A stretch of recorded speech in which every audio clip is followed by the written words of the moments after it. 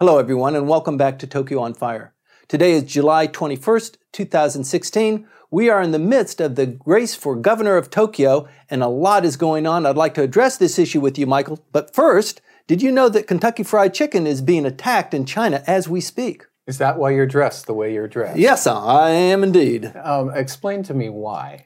Well, apparently they have mobs attacking Kentucky Fried Chicken and saying, "Get out of here, we don't want you." And they're attacking Kentucky Fried Chicken and McDonald's as well. Does this have anything to do with the South China Sea? I don't think so, but it could. You never know. But the thing is that China was just a magnet for foreign investment. Bring in your technology, bring in your factories, come in and set up here, and now they're practicing a little bit of foreign diplomacy. Well, they've always been practicing diplomacy, particularly with the Japanese. Mm-hmm. There has always been this strange, necessary relationship, and yet also extremely antagonistic one. Japanese government loans and Japanese industry really got China's industrial revolution, if you want to call it, from 1979 on going. It was not the United States opening, but the Japanese opening, which provided them with the infrastructure and the capital. Right. And as we know, that of course has bought Japan a tremendous amount of goodwill in China. So this is not something that's entirely new, no. Yes, well, I think we're watching this relationship evolve, and it looks like China is really starting to feel its muscle. It's putting its muscle, but also one has to think about the historical parallels that actually exist between what happened in the 19th century with Japan and the United States and what's going on between China and the United States now. In the 19th century, Japan felt the pressure of the United States, and indeed, when the black ships arrived, they were American ships, and they were there with their guns bristling, and they sailed into Edo Bay as a catalyst. And there was the catalyst for the Meiji Restoration, and then the rapid industrial and military buildup of Japan in order to defend itself initially, but then impose its will on the rest of Asia. Because colonization sure looked like it was working. And we are probably seeing something that's very similar in terms of the relationship between China and the United States, where the breaking point was somewhere in the 1990s when the Chinese decided we really have to get into becoming a modern military naval power. And certainly the way that the United States had its way with Iraq in the Gulf War woke up a lot of folks on this side of the globe saying, wow, that Soviet army got wiped. Right. We have to do something different. And certainly they have made their efforts, and the South China Sea expansion is one of them. But I'm still don't see why you have to dress the way you're dressed. Well, it's hot out here.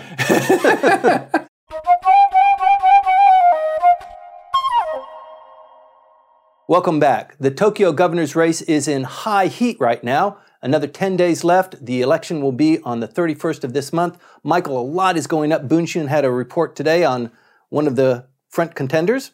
I don't know if it's a report, and certainly the contender in this case, Torigoye Shuntaro, has already lawyered up and has already sent off a threat to Bunshun saying that they're going to file a police complaint against them for libel. So it is getting kind of hot under the collar here. So we liked last time Koike Yuriko, and she still is pretty much the front runner. Right. But the Torigoye phenomenon was building until this Bunshun incident. Right.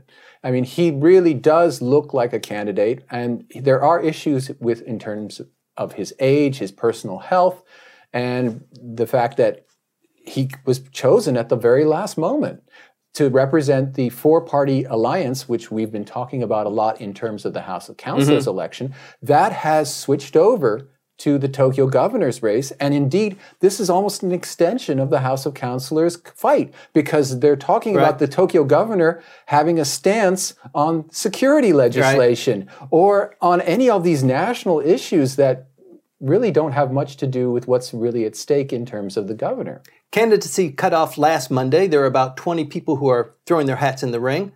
Really, only people are talking about 3 or 4 people. Well, there are some really entertaining marginal candidates. In fact, a few of Japan's remaining ultra-rightists have spent the money in order to basically promote themselves during this intense period of time. There's one campaign poster which has one guy decked out fully in Japan Imperial military uniform with a sword and everything. He's like, "What is this about?" Gets my vote. Oh yeah, he's gonna at least score in the 3 digits. Yes, we're talking about basically about 3 individuals, and what's interesting about them is that they split the ruling coalition between them. We have Torigoe Shuntaro, who is running as the candidate of the 4-party alliance: the DP, the Democratic Party, the Livelihood Party, the Socialists, and then the Communists. Well, and normally the Socialists and Communists don't work together, but they worked together in the House of Councilors election. And they have to pretend like they're working together now. They have to pretend like they're working together now, and that's great. And it's easy for them because they just got out of an election where they did. However, the LDP is in shambles because they have one of their star players. If we follow through with him and he loses, then what are we going to do with Koike? That's right. Koike-san was one of their telegenic, easy to look at star players that they thought would bring out and have for the cameras, and she's running as an independent. And instead they have the mild-mannered and very studious Masuda, who is half an academic, half a government bureaucrat, and half just a milquetoast, running against her, making very fine statements, but right now, he's way behind. And there are members of the LDP who are siding with Koike, even though they've been ordered not to. You will be reprimanded if you do. Reprimand it means frozen out in LDP language. And that's really dangerous and really something, because a lot of these people are really marginal. The LDP is not the LDP of the past. Right. It's not a collection place for people with a great deal of ambition and a great deal of talent. Those folks have hived off during the last few decades to create what was now the opposition parties, like the DP. The core that's left is not really the top of the drawer. They're not top-notch people necessarily. So they really need the reputation of the LDP behind them. Right. But there are folks who are just going off on their own. But even the Prime Minister didn't show up to promote his candidate. Well, the Prime Minister right now is taking a well-earned golf vacation. And you can read about it every day. And you say, wow, he did another day of golf. He did do the national security angle bit of when there was this launch of North Korean missiles. He stopped his golf game and then he resumed it. It's been really actually interesting in terms of his time off. He's actually not golfing with his political and economic allies. He's actually golfing with longtime friends. So he's really off the stage, which is kind of weird because Tokyo matters. Tokyo really does matter. And it's not just the Prime Minister. I mean, other members of his cabinet have not really been honing in and, we stand behind this candidate. Well, of course they're exhausted from the House of Councilors campaign. They're hedging their bets. I'll give them the benefit of the doubt. I'd really like to, because the House of Councilors, it's at a brutal time of the year. We either have absolutely torrential rainstorms from the rainy season or absolutely ferocious hot days. And both the Prime Minister and the head of the DP, they're chestnut brown right now because of the times that they spent out campaigning. It's really physically quite demanding. So I would like to forgive people. Okay, you can see how brutal this campaign is even now. The front contender, Koike Yuriko, her voice is really, you can see it's beginning to start to crack at times. And also Torigoe, he's not out in the bushes all the time. I mean, he probably has 2 or 3 campaign stumps a day. And compared to Koike, that's huge. Well, the thing is that Torigoe now has this problem of these exposés that are being printed. They just came out today in not only Shukan Bunshun, which is this story about him having invited a 20-year-old young woman to his villa That's scandalous. Yeah, 20 years old is not only the age of consent, it's actually you're a legal adult. So But she's never been kissed, Michael. That's according to Bunshun. Is that unbelievable that they would actually print something like that? I mean, this is a creation of a meme, of a whole story. I mean, yeah, but that they actually describe it as a 20-year-old college student who's never been kissed. What did she do in high school? I have no idea. I mean, just and he's already filed. 73 years old. I don't know what this. But you look, the person who is going to be the next governor, it's not an administrative post, although it looks like an administrative post. It's a PR post, and somebody that's 73 years old is not. I don't think has a lot of the energy to, number one, run through a campaign, but also hold that post for a long period of time. Okay, there is that aspect to it, especially in light of the fact that his challenger, or his main challenger, Koike-san, is almost a decade younger. Mm-hmm. There is that aspect to it. But nevertheless, this is a land where people live a long time, and he'll certainly be taken care of in terms of his health. He did have to take time off from the campaign, though, when suddenly he was non compos mentis. He was somehow he collapsed during it. So what's our policy?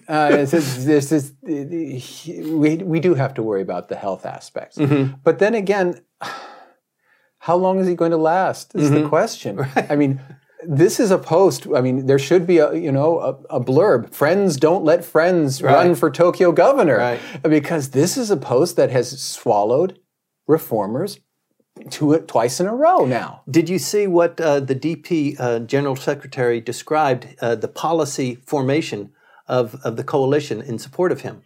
I haven't glass. seen it. Oh, yes. Glass. It's like blowing glass. It's like creating a glass. Delicate glass sculpture. Yes. That gives me confidence. It gives me a great deal of confidence in the durability of the whole thing. Right. Yeah. But the thing is that you're right. The position is very much PR.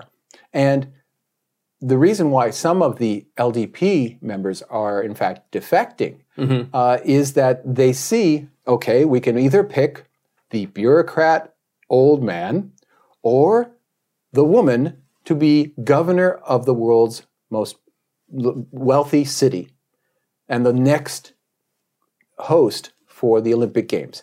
Which way should we go with this?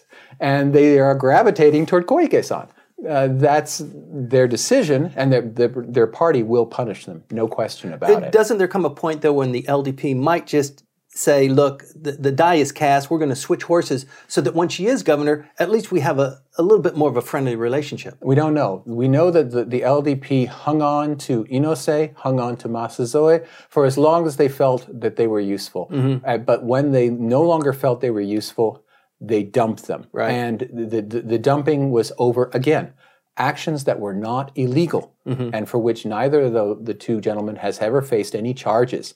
This is just simply things that just looked funny. Well, it's politics, and it seems to me that the fractures in the Abe administration are beginning to show. And, how this rolls out, how the LDP decides to parcel its affection, we've got other troubles that are coming up within members of the cabinet who are saying, for example, Abenomics does not work publicly. So there could be some real fractious events coming up. So in a sense, the theory driving this pick by the DP and its three allies, that this is really just a continuation of the national conversation set up by the House of Councillors, might be in fact true. And indeed, this does have implications for the national political electorate. When people vote for governor of Tokyo, there are certain blocks, certain block votes that vote en masse. Do you know, can you share any insight into how those block votes are distributed? They're pretty tight. They vote in block, and then there are a lot of unaffiliated voters, probably 40% or more, right? Well, that's the thing, that we know that generally the LDP voters are small business, at least in Tokyo, and big business, white collar. And then we have, of course, the Komeito, a large group of Soka Gakkai members living in Tokyo. Soka Gakkai is, in fact, incorporated inside Tokyo. And so, not far from here. Well, they have their registration here. which is why they are so intent whenever there's a Tokyo Assembly election that there be no other elections around that time. So those votes are solid, supposedly. But then we have in Tokyo, of course, the professional classes. We have, of course, all kinds of people who are either in labor unions or not in labor unions, in small workshops, whatever, who are basically available. And that's what Koike is going after. That's what everybody's going after. Well, Masuda doesn't have a chance with those folks because he's never going to be able to offer them anything more than what already exists. And in fact, people have been saying, Masuda has been one of the persons who has been arguing most strongly. Take it out of Tokyo! Exactly, to move business, to move government out of Tokyo and move it into the hinterlands, into the non-Tokyo prefectures. Not part of the job. That he is going to be in charge of Tokyo. Some people say, that's not the guy we need. Yeah. That's not the guy we want. We want someone who wants to either enlarge Tokyo's footprint or at least manage what's there. But the idea that he's going to be tossing stuff out, that's not really helpful at election time. Right. Another 10 days left in this election campaign. Please stay tuned. We're going to keep an eye on it and report to you next week.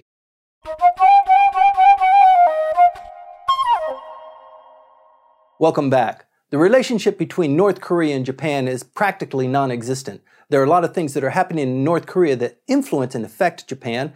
And in the last week, on the shores of Yamaguchi, a defector washed up on the shores, Michael.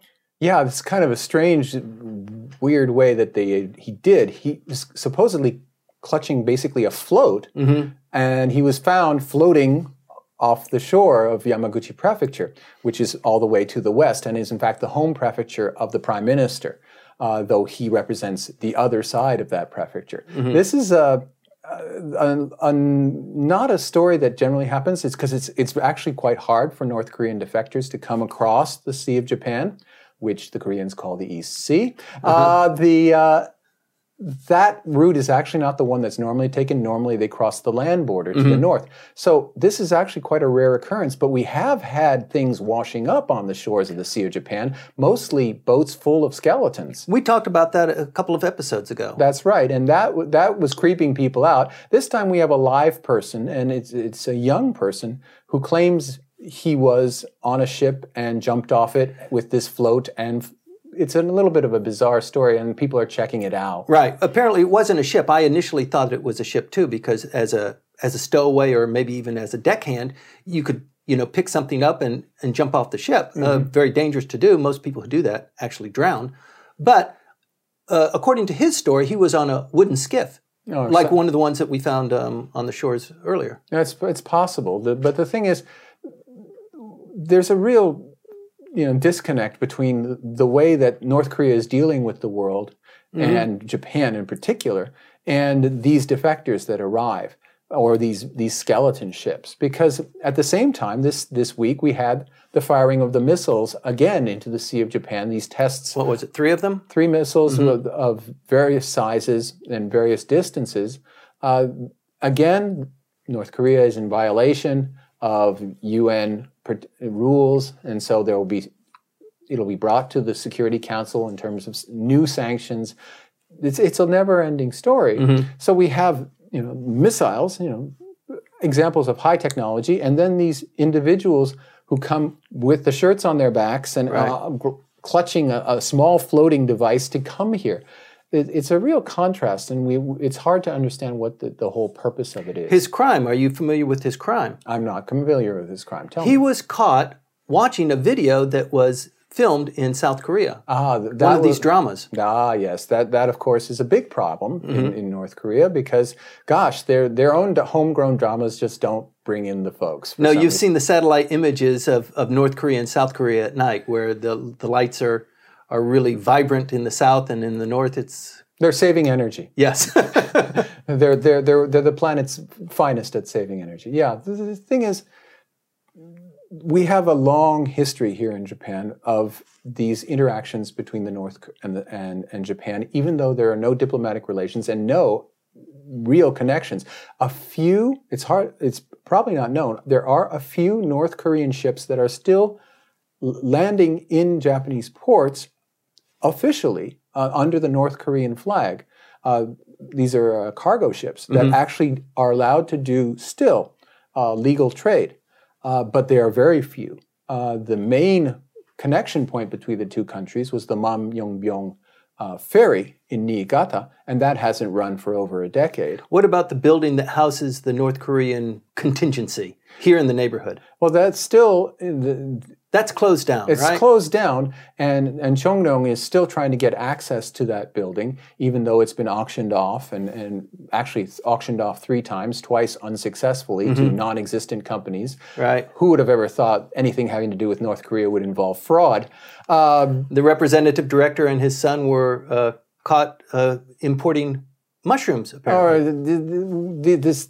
All sorts of things. The Cheongdong is a wonderful organization that we don't really need to talk about very much, I hope. But nevertheless, it's still fighting for that. And we have, of course, the ongoing story here inside Japan of the North Korean school system, which is another thing that many people find it hard to believe, but that there is an entire school system here of Korean students who use North Korean textbooks, who have the pictures of Our dear leader. The dear leader and the dearly departed leaders on the wall, and they sing the North Korean national anthem, and they have the North Korean flag flying.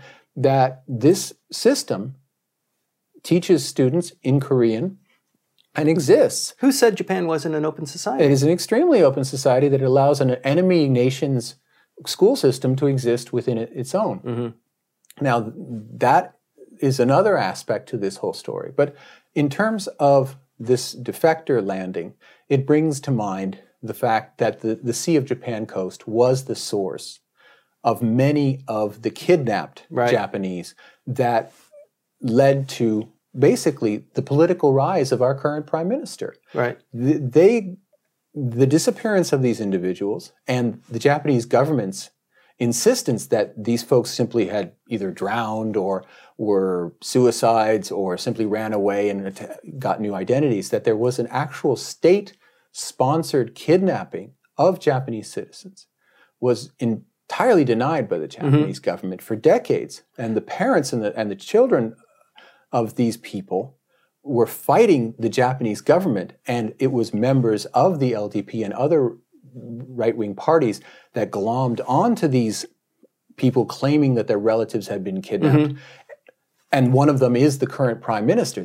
It's had real legs in terms of Japan's political system. That's such an astounding story on both sides of it. I mean, not only that the Koreans, the North Koreans, had a policy of having submarines approach the territorial waters, people in rubber dinghies getting out, coming over, conking people on the head, putting them in sacks, taking them back out. I mean, that is just amazing in itself. This has been going on for a long time. But the other amazing part is that the foreign ministry was denying that was going on, and until actually their feet were inside the fire. That's right. The government, particularly MOFA, completely blew it in terms of the 1980s and 1990s, denying that these kidnappees existed. Well, wouldn't Dr. Snow love to get a piece of that? Oh, I'm sure she would. You know, in terms of diplomacy and public policy and you know, weaving that message. I mean, just the Japanese foreign ministry just looks horrible. Well, it's not. It's the entire Japanese political elite. The kidnapped parents actually received, in one case, a postcard via Poland, of all places, from one of their children. And the Japanese government wouldn't accept it, so they passed it on to the Socialist Party, which had direct connections with the DPRK. The socialists told the DPRK, hey, we received this postcard via Poland from one of the persons who's supposedly in your country, but we know that person isn't there. That family, it was a young woman, her husband, and then their child, soon died under mysterious circumstances, we now know. So the socialists, who recently went into near oblivion in the elections, they have blood on their hands, according to these families. And so the entire political elite of Japan blew this issue, and one of the after effects is that we have these militant defenders of the families now in very high positions in the government because that turned out to be absolutely true. Right. So all totaled, what is the calculated number of people who have disappeared under mysterious circumstances, possibly being kidnapped by the North Koreans? Oh, it depends on who you ask. If you ask the Japanese government before the Abe administration came into power the second time, it's around 17 individuals. And that was the list that they went to with Prime Minister Koizumi to Pyongyang when he made his trip there for the first time, and then for the second time to pick actual persons up that had been kidnapped. Now they have this really amorphous list of about 200 individuals. I would imagine it's got to be somewhere around 100. I mean, it's been going on for 20 years. Yeah, it's been going on. But the thing is, it stopped, and these other disappearances are only tenuously possibly connected. The North Korean side, through back channel, says none of these people, we don't know anything about them. It's a great game, actually. How many persons were actually kidnapped? And let's face it, for the persons who have been the advocates of these abductee families, of the abducted persons, the more the merrier. Yeah. And they're never going to give up on even the most marginal case. But what an uphill battle that must be. Not only is your loved one gone and you don't know where they are, but you suspect where they are, but your government is not really, endorsing your position or following up. That was the case then. The government is fully bought into it now. It promotes movies about the missing. It has posters about them. It has days which it has special celebrations or commemorations.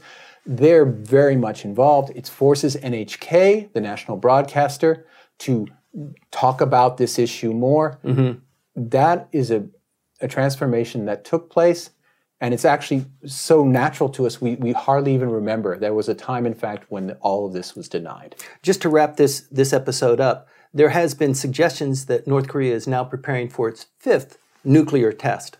And if they do, it's part of the way that North Korea talks to the world. We forget that the Chinese in the 1960s did exactly the same thing, also in the 1950s. They would shell the islands of Quemoy and Matsu. That was not to really threaten world peace. That was to get the United States' attention. And for some regimes, setting off nuclear weapons is the way they say, hello. Well, you have my attention. By the way, happy birthday, Michael. Oh, thank you. Please stay tuned. We're going to continue to watch developments in North Korea and on Michael's birthday list.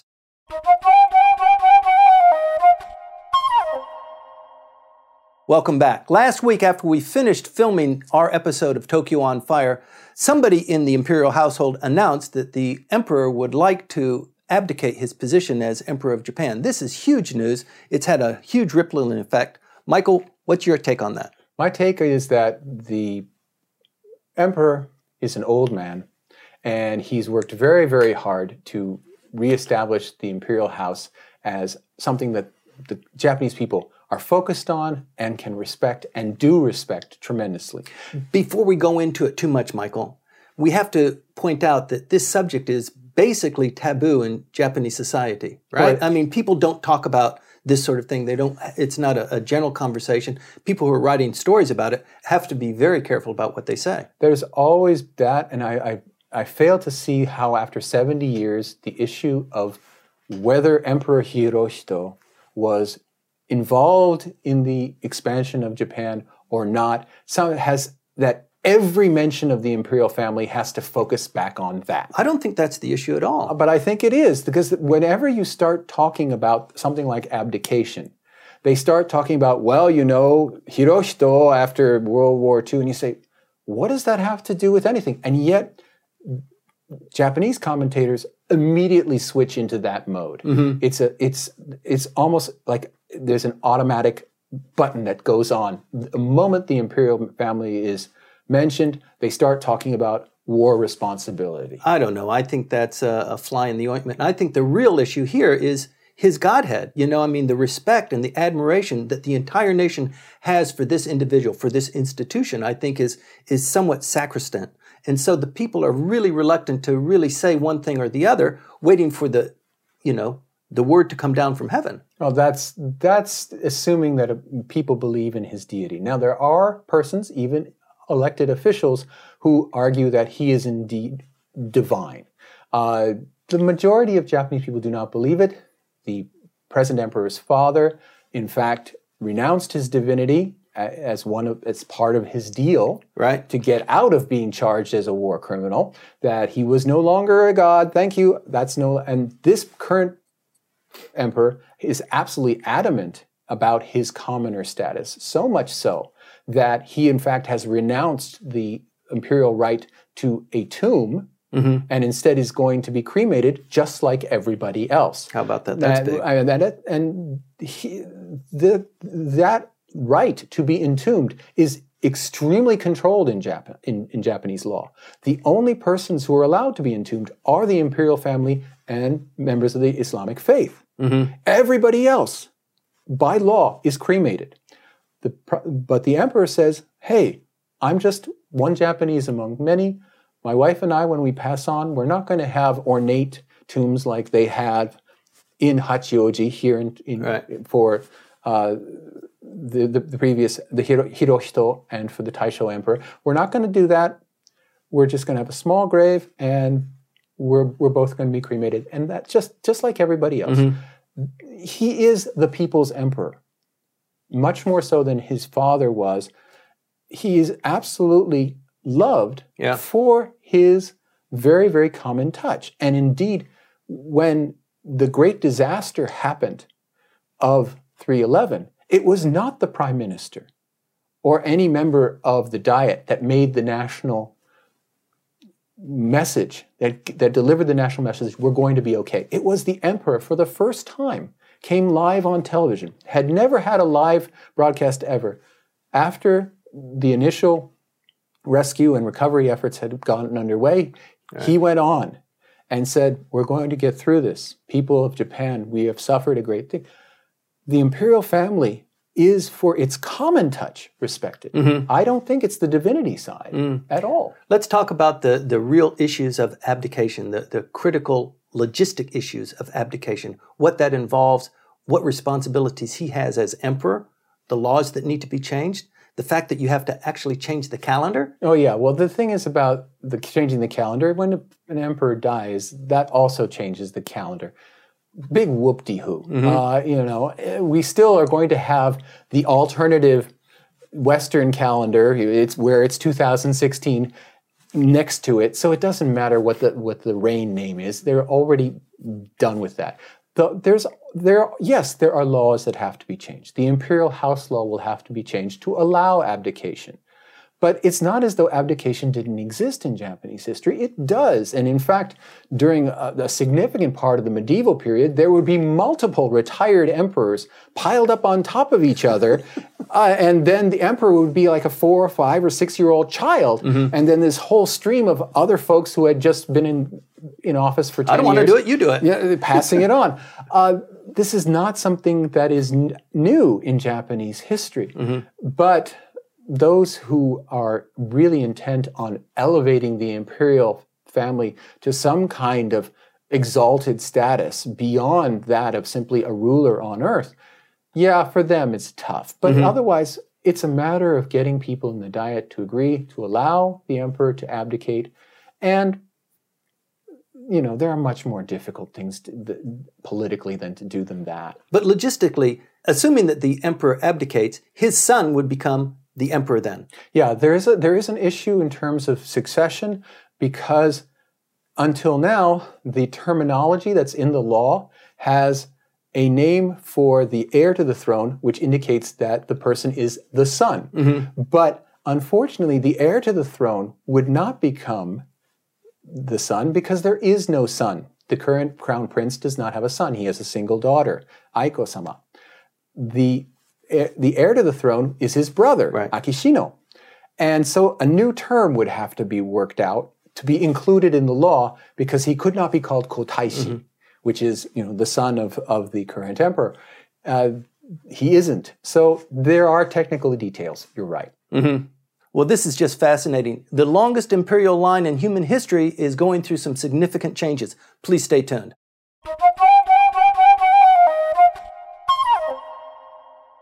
Welcome back. The Diet is currently out of session as we're going through the race for a Tokyo governor. That election will take place on the 31st of July, and then politics heats up once again. Michael, what's in store for us? Well, we have an extra session, a short few days session, which is always traditional after there has been a major national election, in order for there to be a reestablishment of the cabinet. And we're waiting for the election of governor to finish, and then we're going to launch into that. Well, you have to think that the prime minister, who's off golfing in the mountains of Yamanashi right now as we speak, unless it's raining, he's really thinking very seriously about what he's going to do regarding the cabinet. And there's a lot of discussion going on right now. Mm-hmm. Today is the 21st. It looks like they're going to announce the cabinet reshuffle on August 3rd, not very far away. It's going to be a short period of time. But then again, they've had all these years to think about who's going to be the next generation of the cabinet. And there have all kinds of moves that are going on between the factions as to who's going to get represented. Last time, the Kishida faction got shut out in terms of cabinet posts, with only Foreign Minister Kishida staying on. They're going to need to be served. There are all kinds of various machinations that are going on. What's going to happen, especially regarding the really crucial posts of finance minister and chief cabinet secretary, and then even there's probably going to have to be huge changes in the party secretariat. He was involved in a bicycle accident just a couple of days ago. That's right. The Secretary General, Tanigaki Sadakazu. Pretty serious. It seems to have been very serious. He had back surgery yesterday. They say it's successful, but it's back surgery. One never knows about these kind of things. He's an avid bicyclist. He's, in fact, I believe, the chairman of the National Cycling Association. And he's had an accident before, and it caused political distress then. But this time, he's the Secretary General of the LDP, and he's out. I mean, he is completely out. So he is going to have to be replaced, or at least everybody thinks so, that there's not going to be any sufficient recovery for him to take on his duties anytime soon. And the party cannot be leaderless. The leader officially of the party is the president. But his real job is being prime minister. Running the party is in the hands of the Secretary General, and that seat's empty. Right. And the LDP has to go through, I mean, if there's going to be a cabinet reshuffle, there's across the board, a lot of seats are opened up and need to be changed. And internally to the LDP, that means there's a lot of human resources reshuffling, isn't there? Well, every time you slide somebody in and out of the cabinet, and that person is either inside a faction or not inside a faction, that has a domino effect all through the party organization, so that chairmanships of various divisions, whether it's the health division, whether it's the finance division, all these things, they can get knocked around, and people get knocked in and knocked out of those various committee chairmanships. All these things come into play, so that it's very much a clockwork kind of mechanism at the top. And it's worked really well for Abe Shinzo. He has had an incredibly stable administration as compared to LDPs in the past. This is not the LDP you and I experienced, particularly myself. I'm from the 90s, but you're from actually before then. The competition in the LDP used to be ferocious. Right. But here he's got basically a very balanced system where everyone has been working together very well. Well, with Tanigaki out, that's really going to throw a wrench in the works. It's going to be a very big wrench in the works, because Tanigaki provides the image, or has provided the image, of the moderate side of the LDP being in charge of the party apparatus. And the Secretary General is not only in charge of elections officially, the Secretary General is also in charge of appointing people. Sure, the president has a say, and certainly the chief cabinet secretary, but they're outside of the party structure necessarily, because they're involved in the government. The Secretary General is the focus of picking people to put into various spots. That's why when Ishiba Shigeru stepped out of that position, he suddenly evaporated as a political phenomenon. Now, and Tanigaki, he's very yes, he was the president of the party for a while, but he was never seen as a threat to Abe during his time period. If his time period is over, which I think it is, who are they going to put in there? Nikai Toshihiro? Maybe. Somebody who does not threaten or does not seem to threaten the position of the party president. And that person has to be, at the same time, unthreatening and yet competent. The other dynamic you have going on here is that there are more than 100 people who qualify for cabinet portfolios. And even if the prime minister cleared out the entire slate of cabinet ministers, he could only take care of a fifth of those people. That's right. That's right. It's the backlog that everyone's been talking about that occurred because there was this interregnum of the Democratic Party of Japan, the DPJ, being in power from 2009 to 2012, which meant that no LDP members could be served during that time. It's only gotten worse because Abe stuck with the same people from the beginning of his term in 2012. And people want their just desserts. I have been reelected 5 times. It's my turn now. Or 6 times, or 7 times, or 8 times, or 10 times.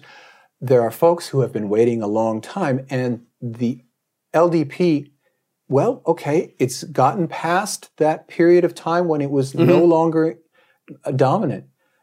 Okay, it's been fighting back. Let's be real about this. It lost everything in 2009. It was defeated. It did not have control of the House of Councilors. It was wiped out in the House of Reps. People hated the party. They were elated that they had elected the DPJ, and they've been fighting their way back. This House of Councilors election is part of a long-time process of clawing back to the top. They are now on the summit. They trounced the DP in the House of Councilors election. They have 2/3 majorities in the House of Reps. They have close to a 2/3 majority in the House of Councilors. If you toss in a few other folks, they do have enough people there for a 2/3 majority for changing the Constitution. They are cock of the rock, king of the mountain. Time to share. Time to start passing stuff around. We're no longer fighting. It's time for us to start enjoying ourselves. Okay, we've got a special session that starts probably August 1st or 2nd, so that there can be a cabinet reshuffle on the 3rd. So that can be ratified and the cabinet can show its face to the Diet. And then a brief session, we've got Obon at the end of the month, and then we move into the plenary session of 90 days. Well, the extraordinary session that comes is going to be extraordinary in terms of its length. We didn't have a single day of extraordinary session last year, and there was that huge brouhaha about that. And this year they're thinking of having one of the longest extraordinary sessions, at least 90 days, starting on around September the 12th and going all the way to December the 12th, of a significant chunk of time.